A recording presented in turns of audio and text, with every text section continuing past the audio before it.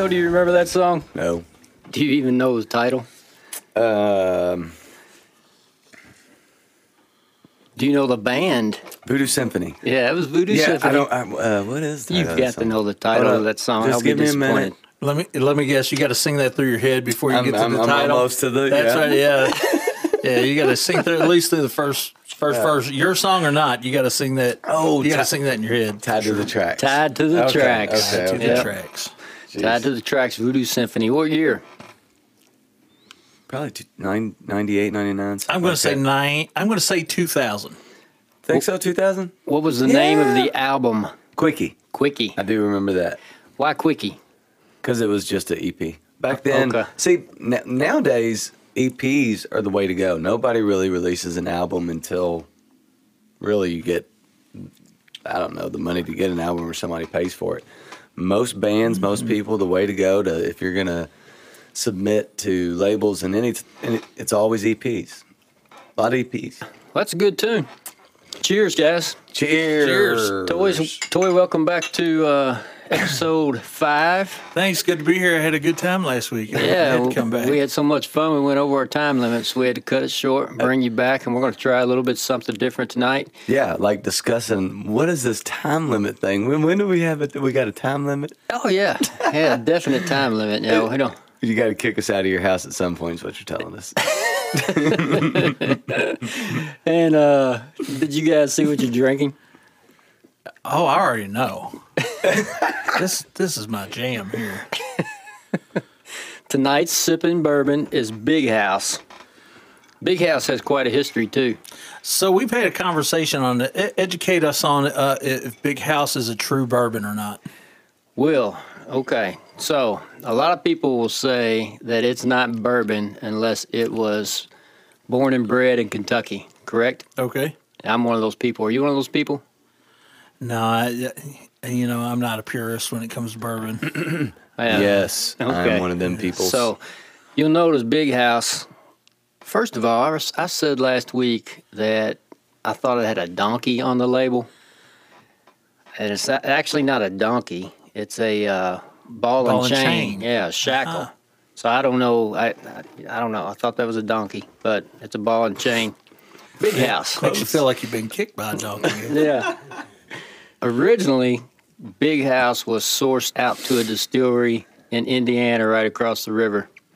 But then people like you said, hey, this is Not better bad. than a sourced bourbon.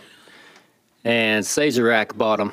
And now it's distilled in Bardstown and bottled in Louisville. There you go. So now they can put, and they need to do this. If Big House, if you're listening, you need to put Kentucky bourbon. straight bourbon Kentucky on there. straight bourbon. Yeah.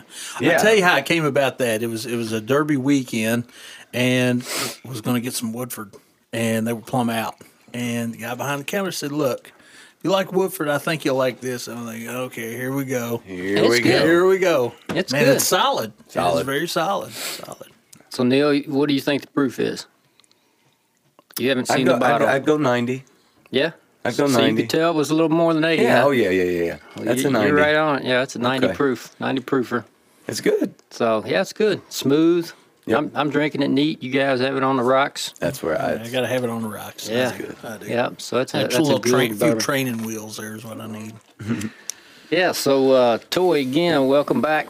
So last week we left. We remembered a long-forgotten Toyupu Liu song. Did you remember it? I didn't. You know, I had to go over it a little bit in my head, and I had to go over some chords, and then I kind of thought about, playing it on the guitar, and I was like, man, I recorded that. But when I initially recorded it on the piano and guitar, but initially it was a piano song. So I got to thinking about it, and I kind of threw you guys for a curveball for a setup for this week. So Uh-oh. I got to ask Neil. Neil might know. Mm-hmm.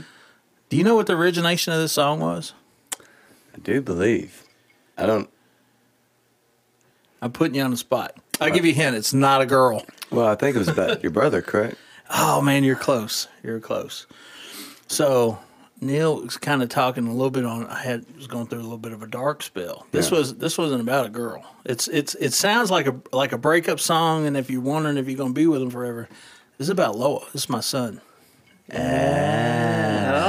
So right around that time period, I got a divorce from his mom, and I divorced, and everything was going good. I was seeing him like 5 out of every 14 days, right? Shared custody. Everything was going good, and then boom, she had primary custodianship. So when she said she was going to move, there was nothing I could do about it.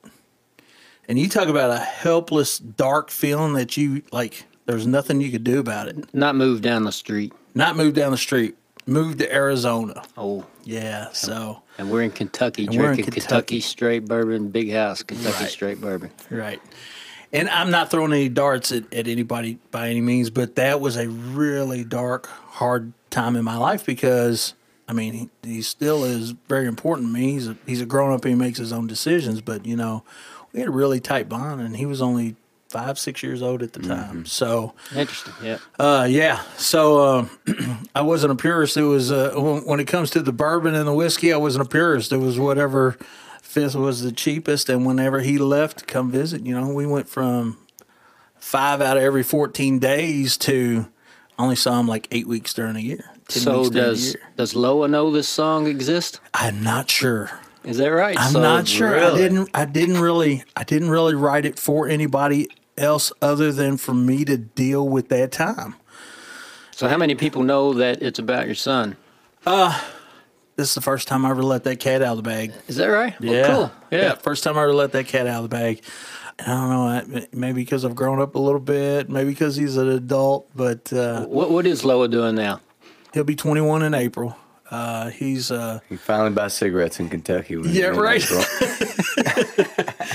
he's a biochem major at the University of Wisconsin now. So yeah, pretty proud dad. Yeah. Yeah. Bilingual. He speaks Spanish as well as he speaks English. So Well, he lived in what, Mexico or He Puerto did- Rico? Where he was did. it? After he moved to Arizona, he moved to they moved to Mexico and he lived down there for 4 years. So, I mean, he was pretty engulfed in the culture down Yeah. there. So he has a really good understanding. It was like a real time where he's really influenced. You know, so like 8 to 12, maybe 8 to 12. I want to say it was about the time he was down there. So.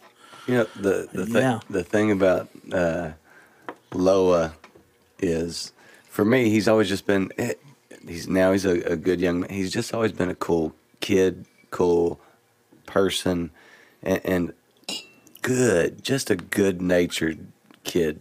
Oh, always respectful. Man, I should have always- dropped him off at your house a few more times. Well, I don't know. Should have man. brought him up I there and wish left you him at would've. your door. I wish No, you he would. does. He's one of those people. I know what you're saying. He's You know, just you're a around Loa. nice chill. He's got a good heart. Yeah, Yeah, he's one of those he's like people that's got that. a good heart. I Yeah. love him. I don't want to brag on him too much. Well- His head's already larger than average. Well- He knows what I'm talking about. so. And you know, well, look at his. I just took a picture of you, man. Those look like earbuds.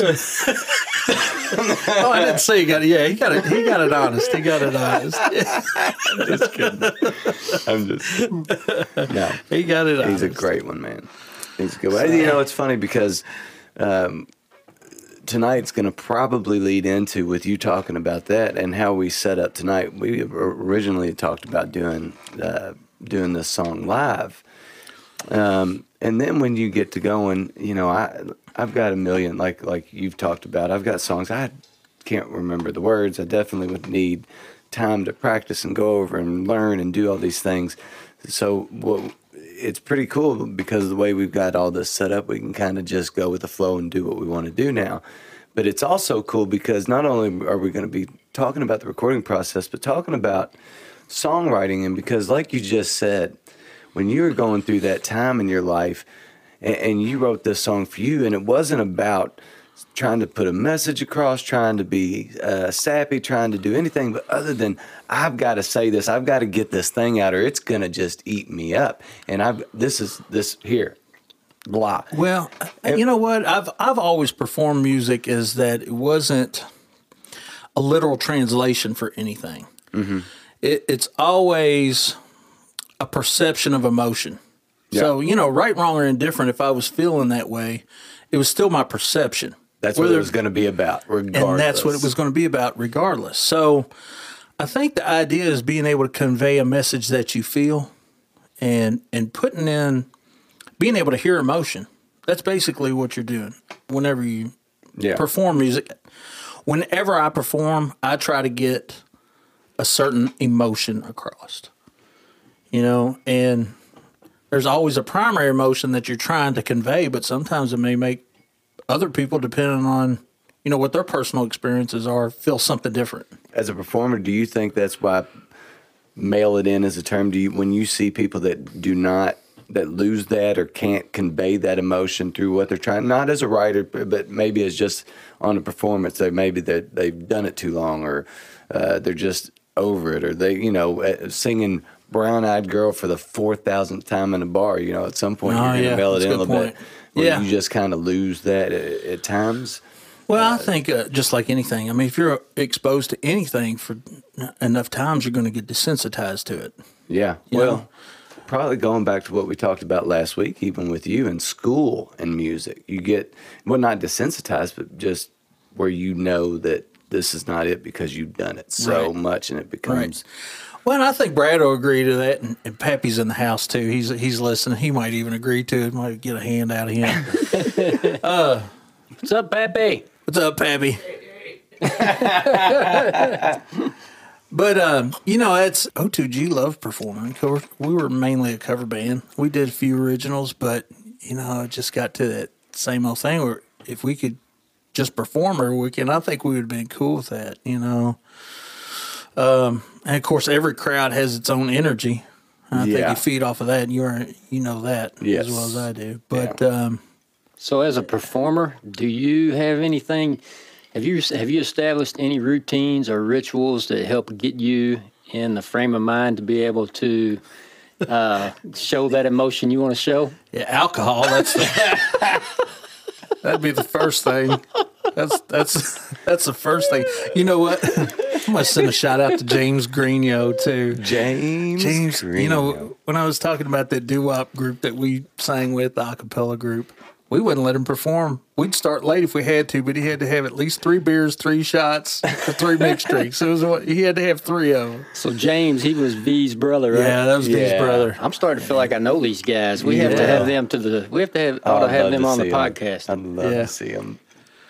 I even tell them a song or two that we're doing, man, and then we might be able to strike up a cappella or just a. Well, you know who would be a good one? A cappella, just a straight live jam, right? Live jam. You know who would be a good one to start with? Is V, because you guys both had that connection that came out last week. I mean, you guys knew about it, but we didn't know about it to V. Yeah. I haven't talked to V in a long time. I'd love to talk to him. I think V would love that. He would love it. I think he would love that. V's awesome. If not, I'm just going to nag the hell out of him until he does come up here. I don't think it's going to take much, though. V, if you're listening, you need to be on the Top Hill Recording podcast. We know you don't live in Louisville, and we won't pay for your gas, but we will have bourbon when you get here. Well, that's one thing we need to learn how to do is we need to Skype people into our podcast. I think that's a good idea. Beam them in. Yeah, we can do that. That's a good story to come out, And another thing too. So this song is at least good enough for Neil to remember it 20 years later, as we sat here last week. Okay. Because you'd pretty much forgotten about it. And we talked about that. We've talked about There She Goes quite a bit, and that was one of the first songs that I wrote over 20 years ago, and it just kind of hung around by people requesting it. And well, you're one of those that would request that song whenever we get together. Yeah, over a bonfire for sure. That was that was the only one I would request. That was the only one I knew at the time. Where was your mindset at when you were writing that song? Well, There She Goes is interesting because I went through just a creative phase after becoming a father. Just like songs were just coming out. I could write a song in 10 minutes. And, it's kind of funny to talk about because when you listen to There She Goes, it's kind of a dark song about a very troubled girl growing up in the that's true. In the womanhood and taking some paths that aren't so good. So it wasn't necessarily about where I was or what was happening. Maybe a fear of what... I don't know. It just came out. And I sat down and wrote that song all in one sitting. And definitely less than a half an hour. Maybe quicker than that from start to finish. And you guys are good. No, It took that's- me like a week and a half to write Forever and a Day. No, well, the last one I sent you, you asked me, do you ever hammer out a song? And I said, yes. So with the last one, I'm still hammering that song out. It's not done. It's interesting, but it ain't close to done. I'm hammering out lyrics. I'm trying to make sure melodies are right, but it's cool. It's getting there. But this one has been a struggle for me. So they're all different. Sometimes, man, it's like that. Sometimes it's when he said I probably wrote that album about, I don't know, about as long as it takes to listen to it. Well, they're not. When you listen to This Is Life, the SOL album, they're not real deep songs, So it's but they're fun. They're a lot of fun. That's we true. we had a hell of a time with Did that. it again. That's true. I'm as drunk as Jake Bickle. I want to meet that guy. There's an interesting story with that song. That song was inspired by Cindy's father, Walt Humphrey, and not because he's drunk as Jake Bickle. He just always talked about some fictional character. As far as I know, he's fictional. He might be a No real guy. kidding. Named Jake Bickle. Never Yeah. knew that. Cool. So anytime he was telling a story about his younger years, it would often start out with, "Yeah, it was a Saturday night and we were drunker than Jake Bickle." And that's how the story would start. So I thought, I'm going to write a song about that. Jake. Did it again. Well, you did it again. Somewhere out in the United States, there's a guy named Jake Bickle going. But he would start It's a stories like podcast that now. all the time. Oh, yeah, we were down at such and such, and we were drunker than old Jake Bickle, man. We should Google Jake Bickle. That's what we should do. We should Google Jake Bickle. I'm sure there's one out there. There's got to be one out there. Let's have we'll have our producer Ron Google Jake Bickle. so Brent West, who I've talked about on this podcast exhaustively, he listens. He's a listener. I wouldn't say exhaustively. Not very well. He at least the first one. We haven't worn him out yet. Yeah, not yet. Well, he was telling me some stories about some of these songs that he wrote. Man, oh my gosh! So we need him on. We need him on just Talk to tell about some of it. these stories. Actually, I'm kind of intrigued myself. I wouldn't mind seeing him in here. Oh my gosh! I didn't even realize that he wrote. Well, the great part is a lot of these are real stories. It's like if he sat down and told you a story. Hey, let me tell you a story. So a lot of them are like that with the chorus, and then a story. We had some good laughs this weekend over some of his songs. Man, it was awesome. Well, if he can tell a story anything like his dad, I can only imagine. Oh yeah, the legend. Okay, so we talked last week. We were going to try to record. Oh yeah. What's the name of this song anyway, Toy? All right, so when you asked me, you put me on the spot last week. So I said, okay, and I sang it through my head, got through the first verse. There you go. Like we always have to do whenever we think of a song to get to the title, right? Yes, sir. So I told you it was Forever and a Day, right? It's Loa's song. That's The title is Lois Song. Did you Yeah. just change it to that? Or I changed it to Forever and a Day so nobody knew what it was. But now it's just now the real title's coming Yeah. out. Real It's title. the title. Yeah. Okay. boom. There you go. Loa's going to learn a lot from this podcast. Yeah, he is. I'm going to have to send it to him.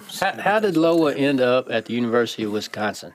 Lived there. Yeah, moving all over the United States, and I thought it was cool that he was able to travel so young. And it was a lot for somebody as young as he was, but got to Wisconsin, and he lived several places after he lived in Wisconsin. But he really loved it up there. He liked the winter, he liked the seasons, and Is Loa a musician?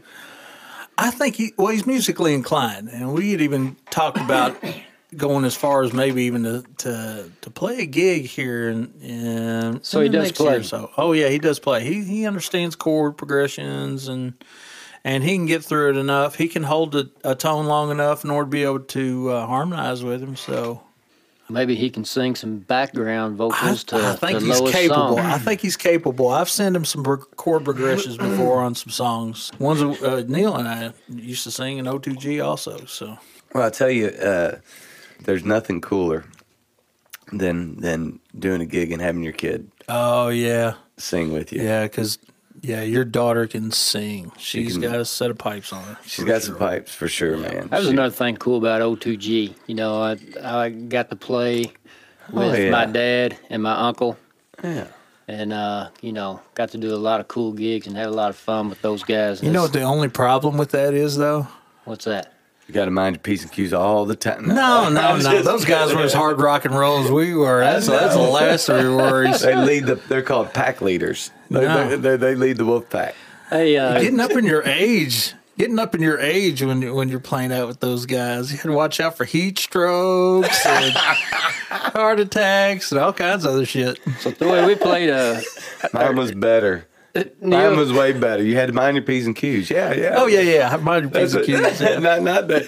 You had to really make sure everybody lived. There's Well, stories. it was a running joke. I mean, that's our group name was O2G based on that wordplay. You know, Ode to the New. Ode to the New. we So played old songs to the new Yeah. songs, and we were all ode to the new. So my father sent me this today. He's a podcast listener as well. Oh, okay. So So that's a picture of Andy Weston back in the day.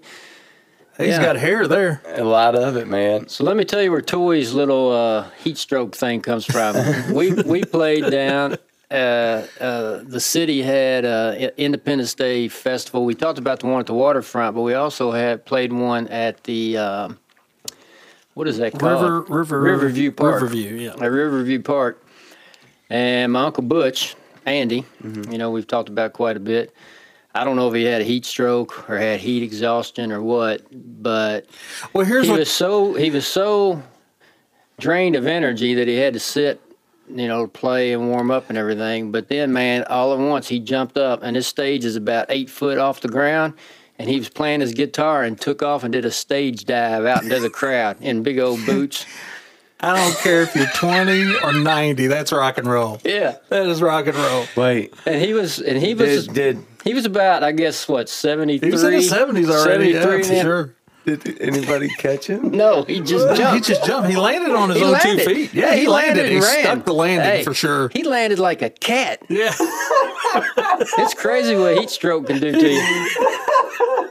He was fried, man. It was like that drug commercial. You ever seen your brain on drugs? But his was, you ever seen your brain on heat? And then after the show, he really took advantage of it then. What'd he do? The heat just got him too much, man. While we were breaking down, he sat in the air-conditioned ambulance looking out the back window till he saw we were done. Then he got out. Yeah.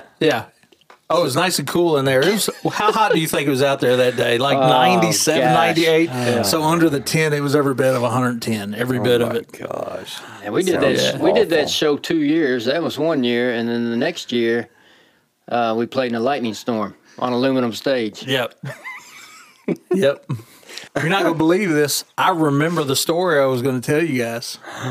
When we were leaving last The week? one we were leaving last No, week. save that for Yeah. next week. And what? So we talked about family, and the reason why when we brought Andy up, it reminded me, right? So we talked about family, and all of us had pretty good support systems around us, and and performing and everything. But my biggest fan was my dad, without a doubt. Yeah.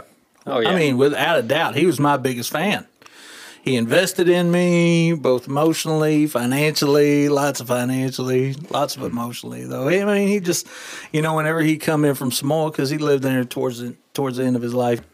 So he came back, right? And the last time that he came back before he passed, we played O2G, played out at Riverview. And I don't think it was raining that. I think it was pretty average I think it was a summer. pretty nice day. How many Yes. times did we play there? I think 3. Okay. So So one time it was good, 2 times it was crazy. Every time Yeah. it was fun. Every time it was fun, but Yes. the first one was the heat stroke. The second one, the the next second was one lightning storm. There's a and then picture there- that we have a very good picture of And the that. lightning storm. I look back on the back of the stage and I'm like, Dad, is that your bass guitar case? And it was filled to the rim with water.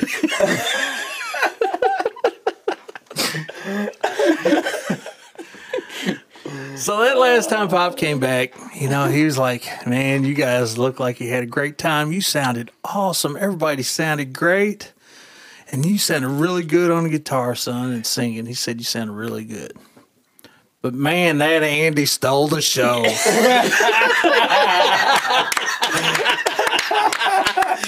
That night, Andy Was on?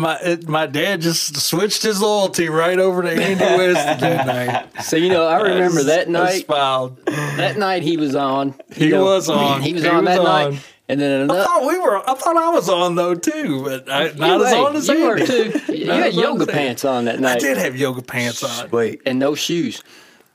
and a zebra scarf. But what? Another Andy What Weston happened? night that I No, remember. no, wait, I gotta wait.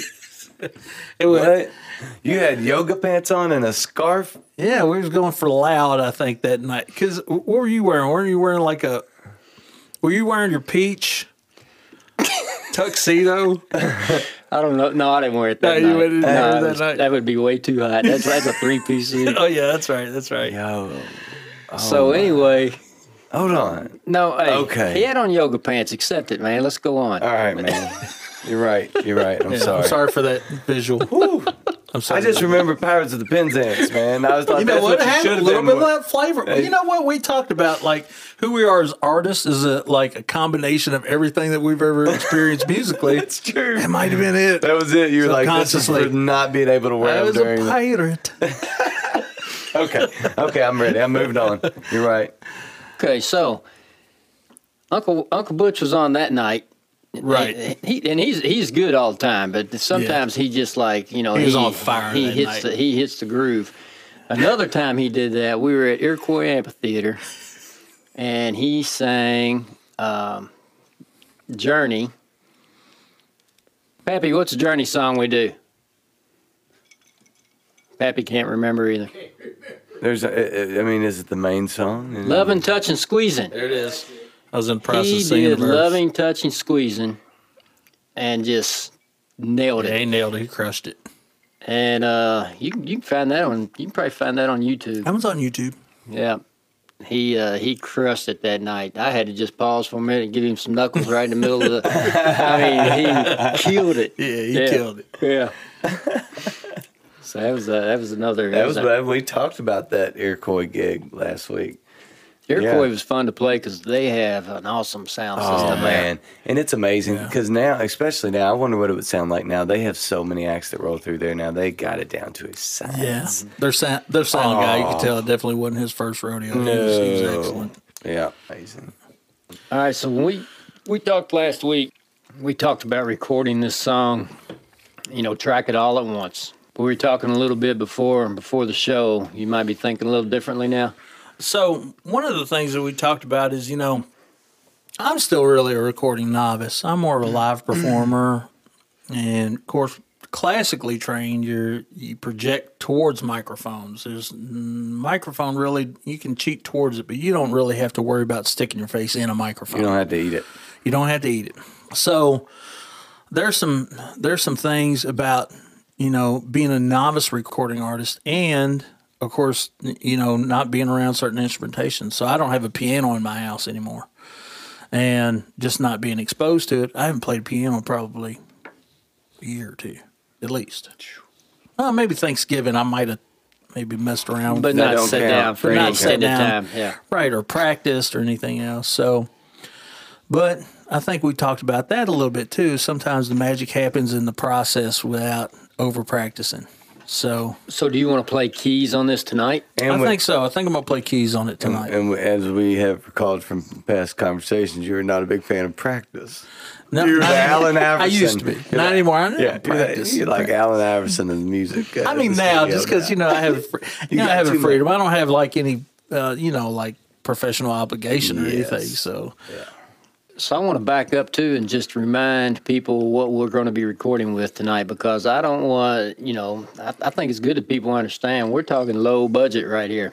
I bought that audio box USB 96 on Amazon for $99, and it came with Studio Artist. So we've got two channels. That's what Studio Artist is what $150, $200 program. if you just buy it If you just outright. buy it off pre-Sonos? I don't know. I looked at it like yesterday because I think I have Prime. You sure you're which not is the looking at free. professional? No, professional is like 200 or Is it? 299. Okay. Yeah, one of them's really expensive. So if you go to Amazon and you buy that interface, you get Studio One Artist with it off, and it's $99. But we've got 2 channels. I mean, like for the 3 of us tonight, I've got one mic in one channel, and then the other 2 going into a mixer, and then into the second channel. So if we were going to retract all at once, I was thinking we would do all the instrumentation in one track, and then do your lead vocals in the other. That would give us a little bit of mix between instruments and vocals. But if we want to tonight, we can just track each instrument separately, maybe starting with keyboard and maybe even play it with a metronome to kind of show how you go keep through the time that way. process. Yeah. Go through the process a little bit. Yeah. What do you think, Neil? Yeah, I like it. Good idea. So do you think keyboard would be the best thing to start with? But you always want to start with whatever you're building the song around. This, like you said, was a keyboard song originally. You tracked it both with keyboard and guitar. And if you're more comfortable doing keyboard, do it.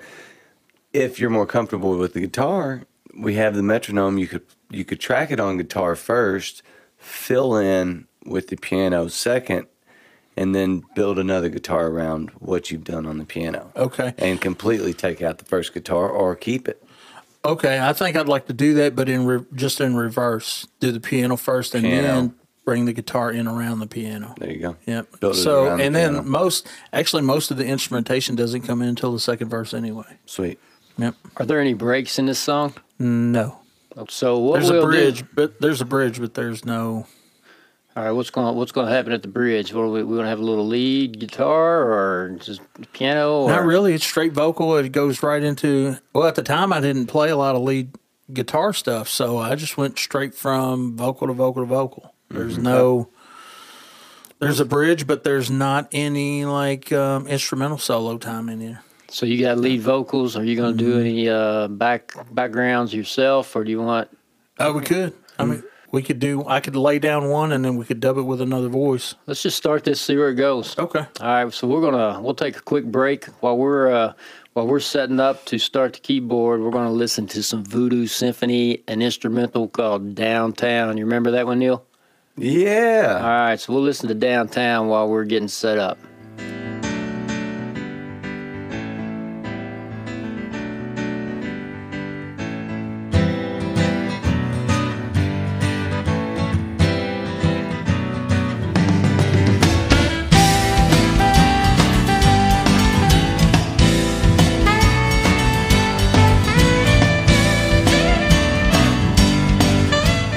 Okay, we're back on. We set up for some recording.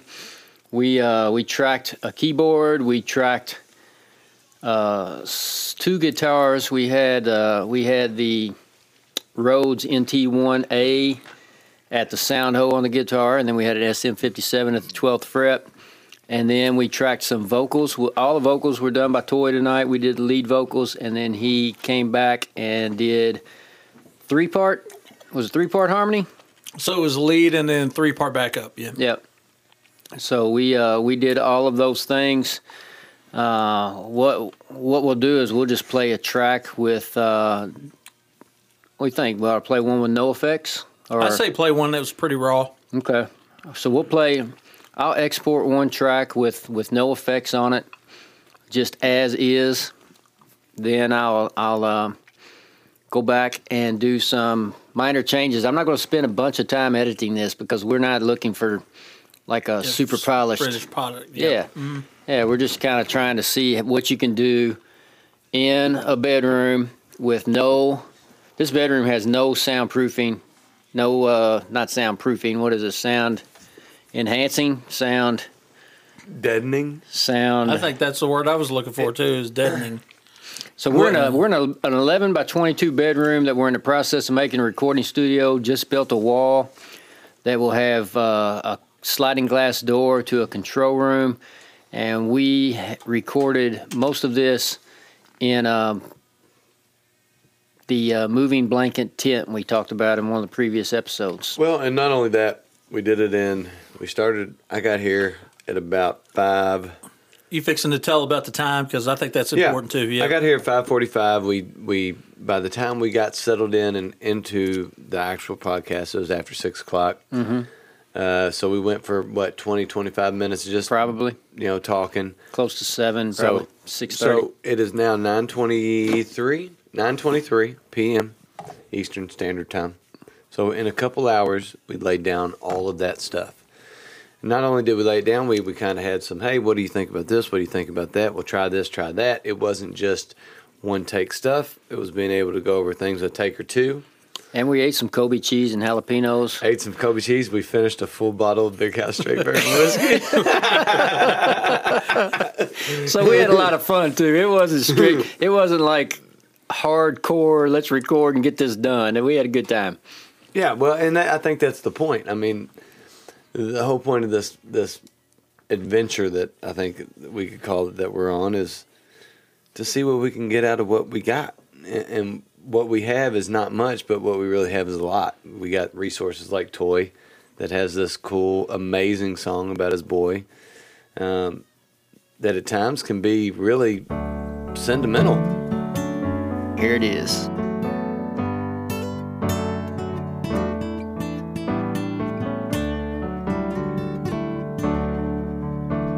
I ask myself, am I to blame for a love that has grown cold? Is this the story that will be told? Then the thoughts run through my mind of things I did not say. If only you knew how I feel, would crowds still hide my day? Could I be with you forever and a day? And when the tears come pouring down, I'll dry them from your face. Could I be your light that chases away your dark? Promise to always love you with all my heart.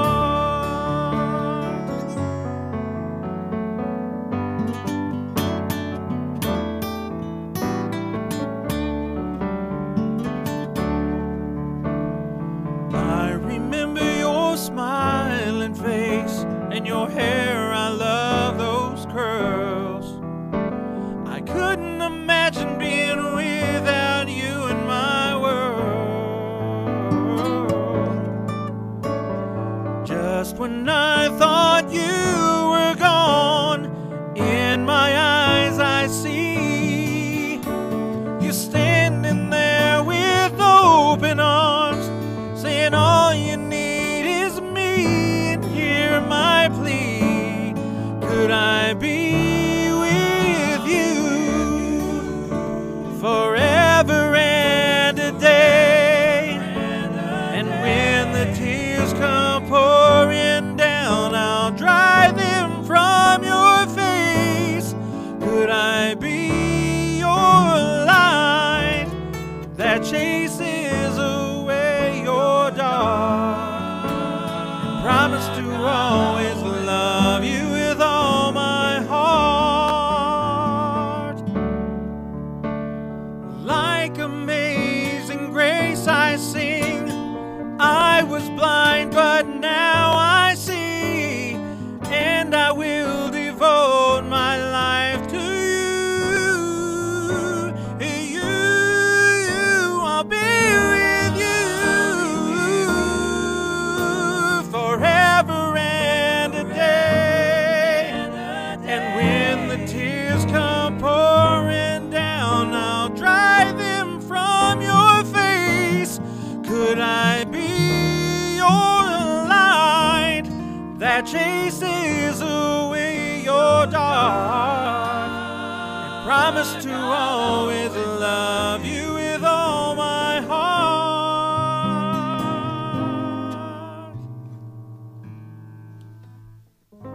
I'll always love you with all my heart.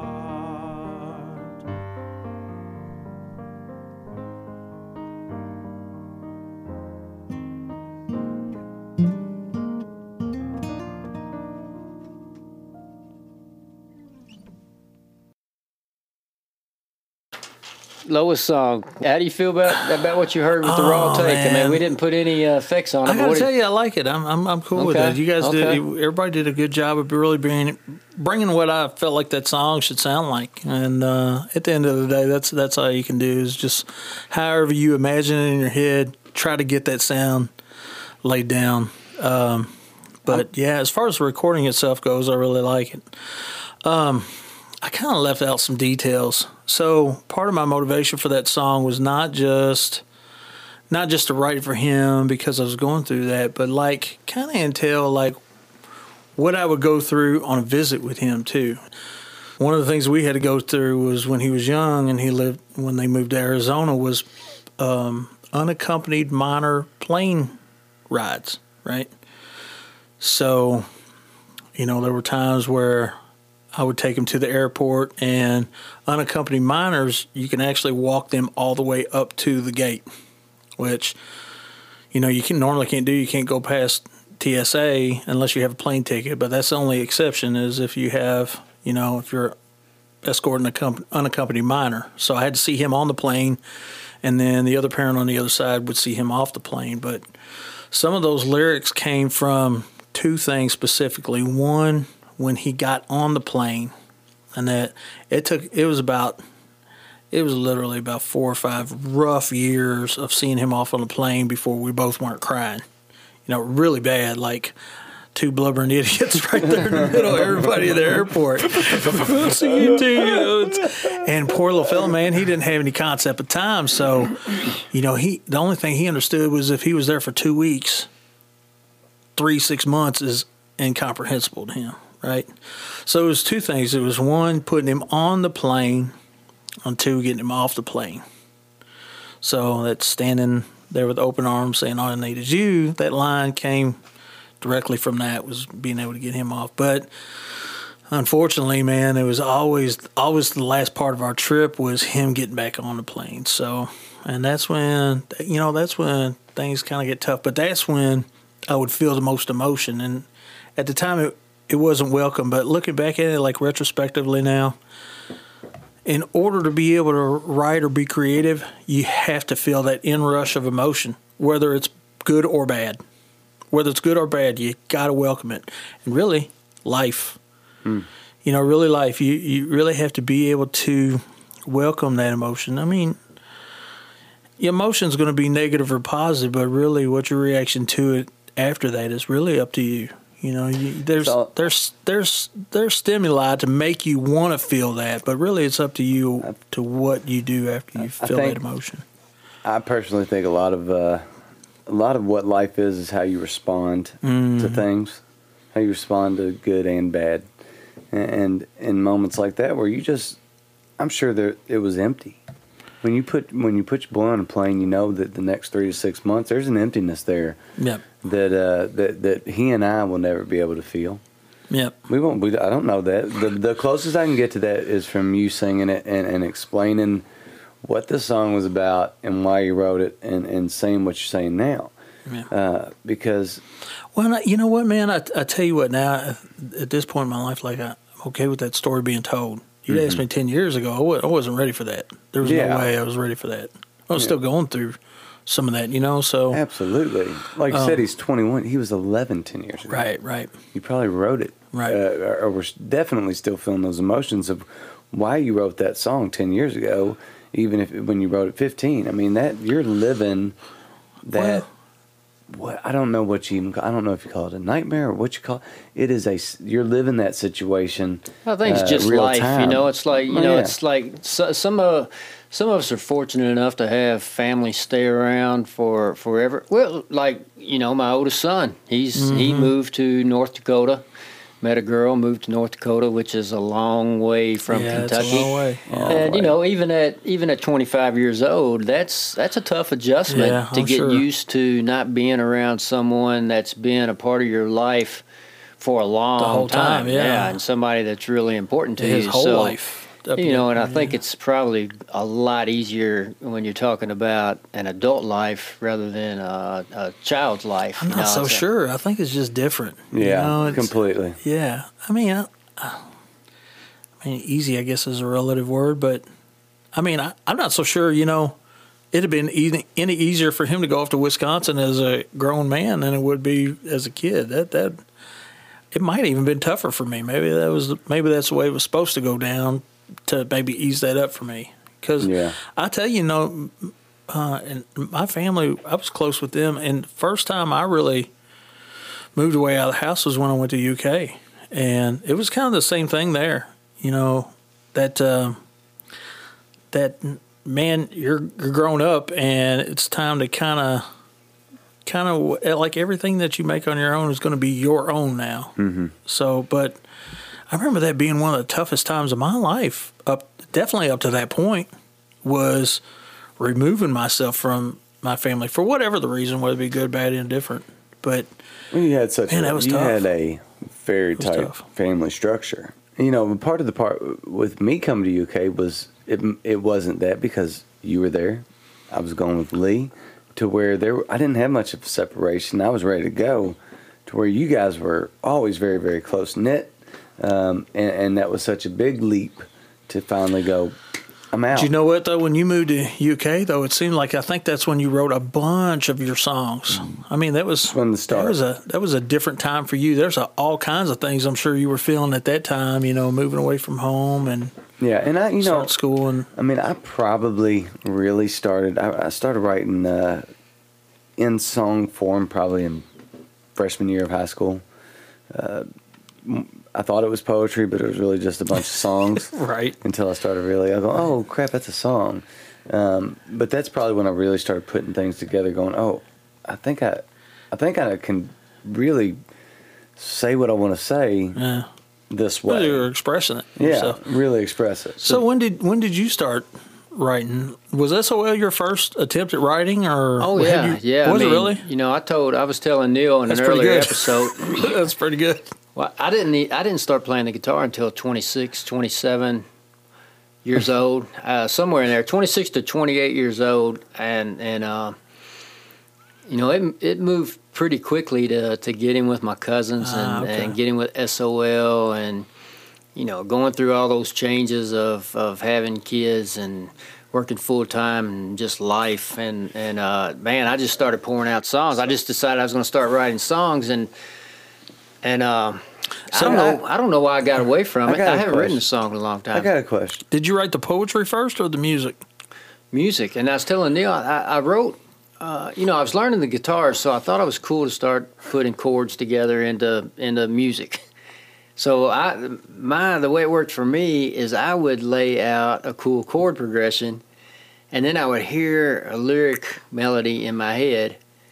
Just kind of the melody without words, and then I would write words to that melody. Okay. All right, so did you know you even had it in you to write music at this point? Or was it just like, oh, crap, I'm playing these chords, and was there any inspiration to create something, or was it just I wanted to play guitar, and then all of a sudden I just had lyrics in my head? What was the real point where you stopped long enough to put pen to paper, or even if not pen to paper, to create whatever it was that became SOL? I probably wouldn't have even thought about writing songs if I didn't know my Uncle Butch and his songwriting. Mm-hmm. And what songwriting, I never even would have considered even writing songs. I don't know. I just decided I was going to write a song. I don't remember which one was the first one, but once it got started,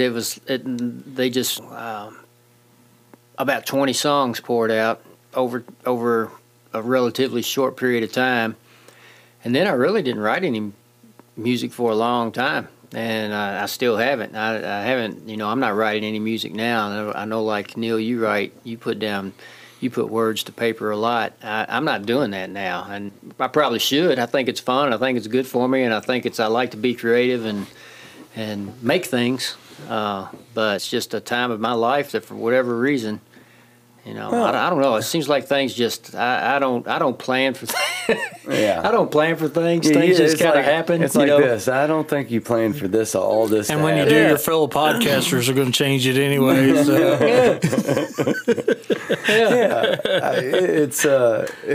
It's strange how things work out. because Yeah. I didn't. This is about the last thing I expect to be doing on a Monday afternoon or night at this point. 3 months ago, when we originally probably talked about just an idea. Yeah. So for to be here, and then who knows where it's going to lead. But do you think that any of this has kind of sparked creation in your head, or are you more still streamlined towards recording, or is it? Oh, well, I told you tonight. So we've got Roger Higdon coming on our next podcast, and Roger is a longtime musician, big time Louisville musician, well known. But after that, I was telling you, I think we need to do a podcast, just the two of us, on what we've learned through this process, because not just in podcasting, and I don't want to get into it too much now, but I've learned a lot about myself and about you, and just I mean, one thing this podcast has done for me.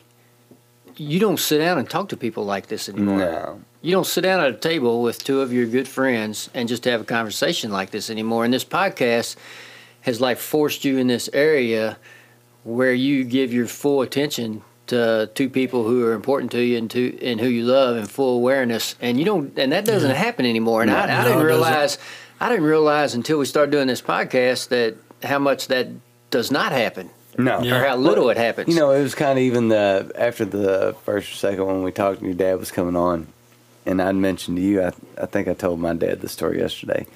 I said, Brad, let me do most of the interview because you probably know everything about your dad and his music past. And you went, no, I really don't know anything about it.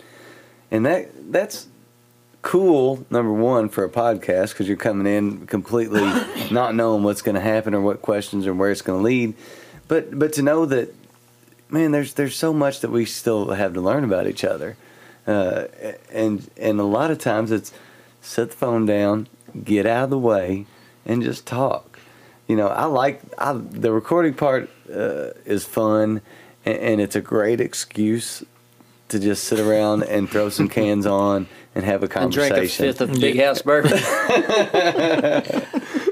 Well, I mean, honestly, man, the whole time we were doing the recording, I was saying, this is cool. I can't wait to talk about it. Because that as much as we were doing that, I couldn't wait to get here today to just put the cans on and really focus and talk and have a conversation and continue what we started last week. So we're sitting here talking about family, and I just got something in my mind that I want to hear Toy talk about, because I know you guys have you guys are a tight family, and you came up with a situation that your culture led to your parents moving to Samoa, correct? Oh yeah, that's true. I mean, can you talk about that a little bit? What happened to? Oh man, there was several different things, and Pop was born in American Samoa, and if you're born there, you don't have a citizenship. You're considered a U.S. national, so you have the freedom to be able to go. You're just not considered technically a citizen, and I don't really know what the difference is, other than you can't run for president of the United States. Wonderful. So I think that's it. Perfect. So I think that's it. I want that job. Right, exactly. But there was a void left in our family when my grandfather died, because he was a chief of our family. He carried our family name In Samoa. in Samoa. Yeah. And things are different there. They were able to incorporate the culture into a democracy, which is probably the reason why they're not considered citizens. I mean, in my opinion, because it's not completely what we consider a democracy here. Some of the chief titles carry political influence there. Okay, So like a democracy with a traditional value set on top. that yes, kind of absolutely. leads- That's the best So way it to put it. kind of sounds like a combination of between like U.S. democracy and British royalty. So if you have Yes, chiefs, but it's not- I'd say no, different. No, that's close, but so? the sorry. royalty or the ability to be chief is not linear from dad to son. Does that make sense? Yes. So actually, it goes to the generation. It's generational amongst the family. Okay, so when my grandpa died, then it would be my dad, his brothers, and any of his first cousins would be eligible for that chief name. Okay, so there was kind of a void left when my grandfather died, and long story short, he ended up taking a chief name over there. But it's really difficult to be a chief and live over here in the United States because there's responsibilities that they have to take care of over So, there. like, if I remember right, you were telling me if he wouldn't have stepped into that position, like his town or his area or whatever it is would lose their voice in the government. Is that right? Yeah, somewhat. There's always going to be somebody that takes that name, but typically you want to that name and that title to stay as close to your family as you can. So it'd be great if one of our somebody that's close to our immediate family, his brother or cousin, first cousin. And his cousin did take one title over there, but he took another one for a different reason. So his name legally changed over there, which is that right? Yeah, legally, Okay. and you couldn't address him by his United States name anymore. And it's kind of disrespectful if you do. So in order to be able to be respectful, you had to address him by his chief name when he was over there. Which was? His name over here, which my son's name is named after, is Va'aloa Liu. That is our last name, Liu, and the first name has to come from either his mom's side or his dad's side. And I think Va'a came from, I want to say I think it was his dad's side. It was one of the two. But anyway, you can't just pick a name like you can over here in the United States. So once he went over there, when he took his chief name was Feangai Mali'i. That's all one name. There's no first and last name. You have a chief name. That's it. But it's more like a sentence than it is just a name. Does it have a meaning? Feangai Mali'i. Is there like an English interpretation of that? There is. The chief name comes from his father's side, and it means among the kings. Ali'i means a king or chief, and Feangai means to be among them. So that's his name, is Feangai Mali'i. And it was kind of odd because that culture, just because you're not in American Samoa, when he would get around, other Samoans here in the States, they would address him as that name. It would be disrespectful for him for them to do otherwise. Yeah. So they knew him regardless. When they were here and they saw him, they went, "Oh." Yeah, it was really interesting. And a chief is not somebody that just says, "Okay, I'm the chief. You do this, you do that." The chief is there to take care of the family. And it wasn't uncommon for family, as in like what's extended family, family. Yes, all the family, anybody. If you're from the village. If you come to be respectful to him, it wasn't uncommon for him to give them presents or gifts or money, food. Those are all considered, much like cultural me gifts, and Lee and Sean Flaherty and anybody else that hung around the Lee family over here. So that's true, though. I mean, anytime, it's true. The first thing that he did was, always offered up the house and food, maybe money sometimes. And I know he did for me. I know he did for you. I don't know. I was always fed. Come on, Pop, help me out here. That's funny that you say it because that's just who he was. It really was. It really was who he was. Yeah. And speaking to of a fault. Well, and to a fault. I was just saying, speaking of the Samoan culture, that's what I understand from the Samoan culture. To a fault. They are family first, protectors and givers. Yeah. So the cumulative is more important than the individual. Yes. Saving face for the family, all that. That's all more important than the individual. Yeah. Neil, this reminds me of your ego episode. Hey. The collective, baby. The collective. Yeah, I mean, it's true. I mean, I've never met, of course, probably any Samoan I've ever met related to you or in the Lee family are pretty close.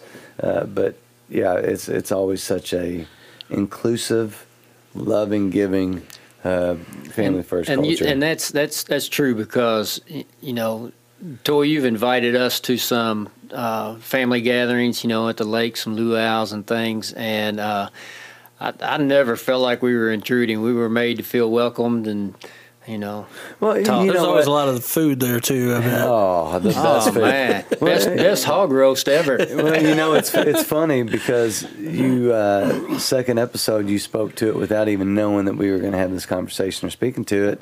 When you talked about he would much rather be the person that props everybody up instead of being the guy, and that speaks to who you are as a person, who your culture teaches you to be. You prop everyone else up to make the whole a better thing. you know what, man? When it's all said and done, when you're dust to dust and you're gone, the only thing that lives on about you is what other people think about you and the way you were able to make them feel. Yeah. That's and that and that's part of our culture too. When you're gone, and it doesn't matter what you drive. People aren't going to remember what you drove 10 years from now. They're going to remember how you treated them. Yeah. They're going to remember the good times or even the bad times that they had with you. They're going to remember that. So, it's one. That's something that's always kept me grounded.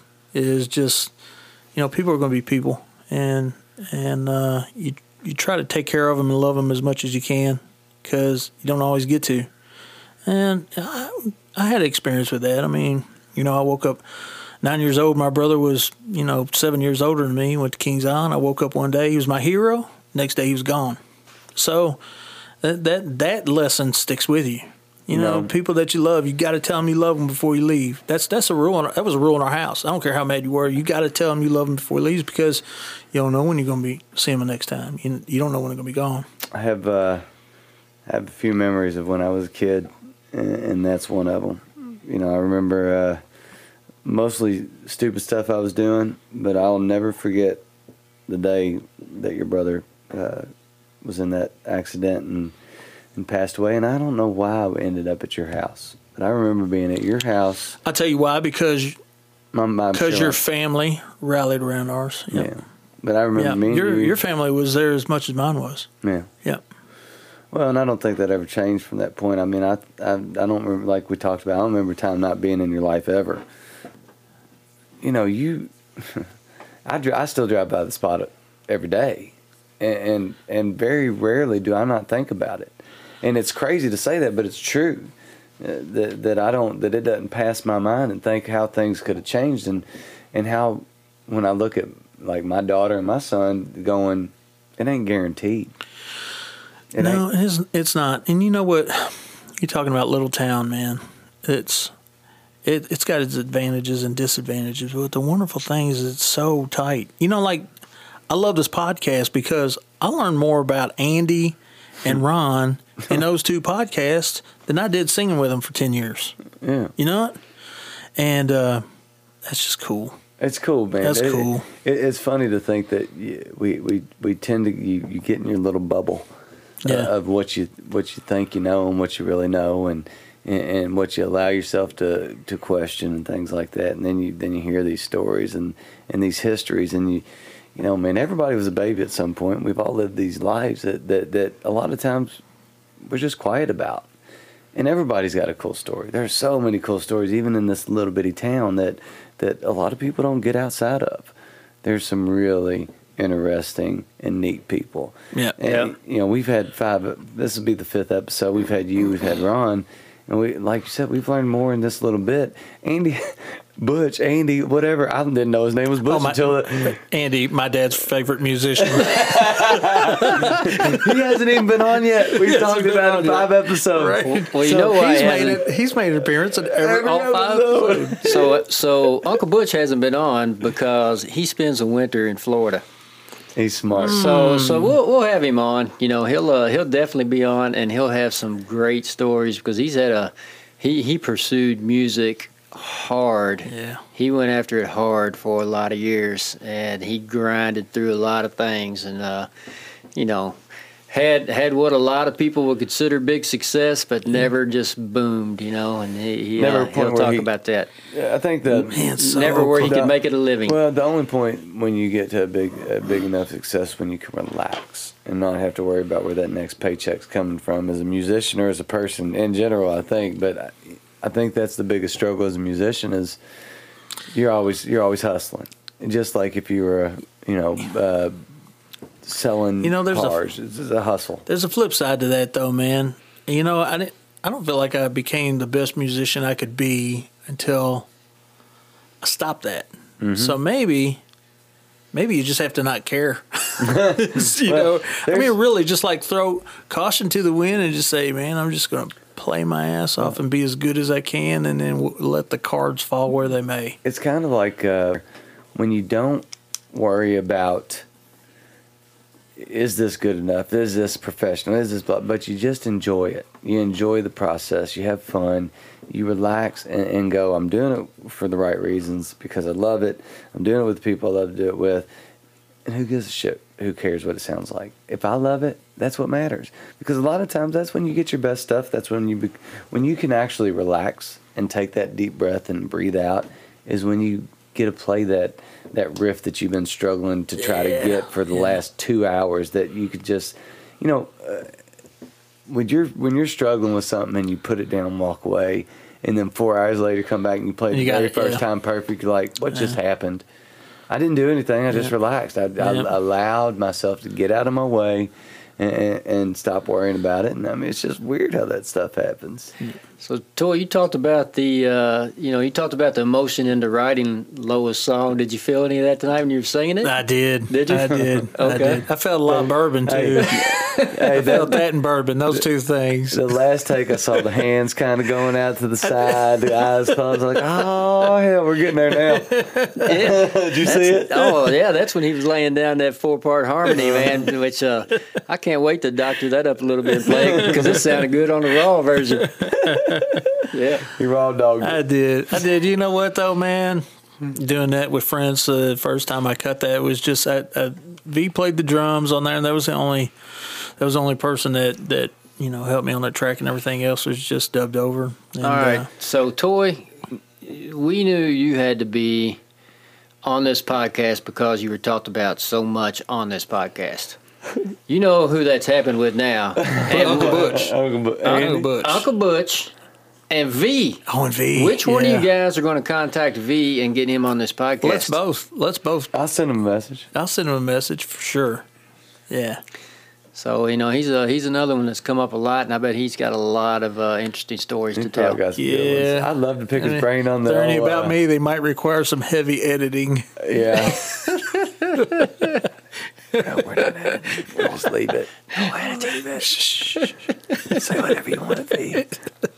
Yeah, that's all right. All right, fellas. So I think it's time to wrap this up, man. It's a 14-hour podcast. Had a good time with you guys tonight, and we've had I don't know what we've got down on this recording, because we started the podcast, then we started recording, then we started the podcast, then we started recording. Then we started a podcast, and we started a podcast, and we started a podcast, and we started a podcast. I want to say one last thing before we end. Okay. V. This message is to V Grino, Vincent Grino. Vincent. We want you on this podcast ASAP. You're going to have to make a trip to Louisville. I got your room here when you get here. Where does V live? He lives in Lexington. Oh, well, hell. Oh, yeah. It's not like he's not very far at all. Yeah. We'll feed him some bourbon. Yeah. Oh, yeah. So we need to tell him to listen to the podcast so he can kind of get a feel, and we'll have him on. Yeah. And we'll figure out this radio station thing in the meantime. Listen, be real quiet, see if we can hear it. Shh. It's like flying. That's it. That is Man, crazy. are you going to be able to edit that out? No. I'll tell you right now, no. All right, guys, man, it's been great. All Y'all right, had a good Great week. time. Thanks for having me on here. Yeah, man. guys. I had a great time, guys. Love you guys. All right, y'all, we're going man. to cut out with the finished version, slightly mastered, of Lois' song. Here it is.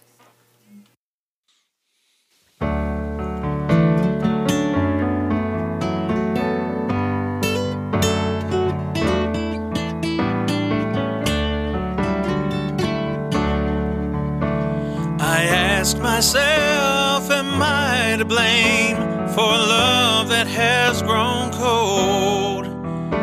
Is this the story that will be told?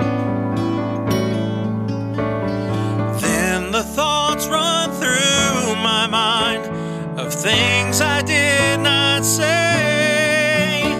If only you knew how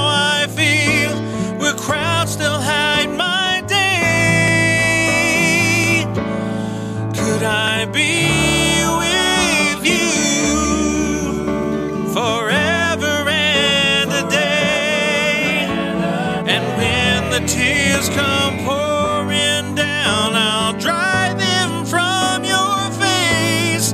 Could I be your light that chases away your dark? Promise to always love you with all my heart.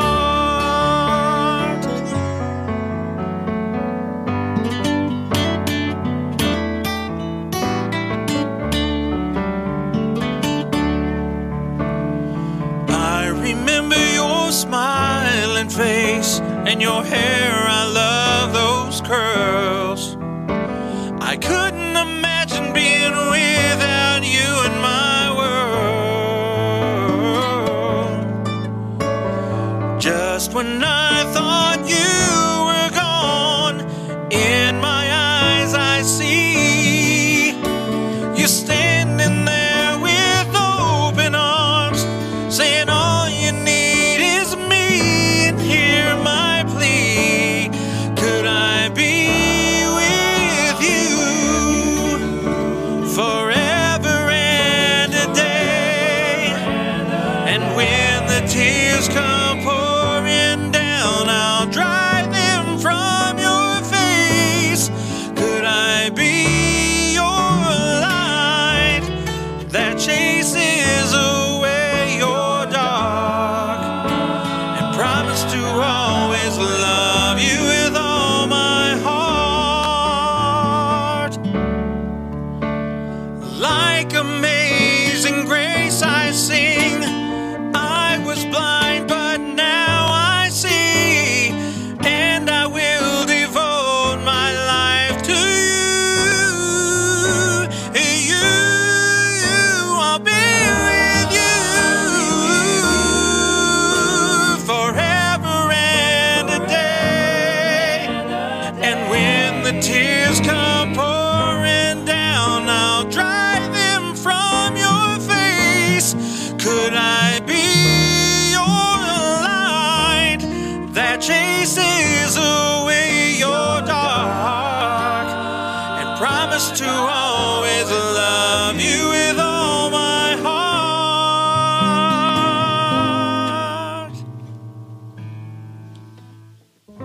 I'll always love you with all my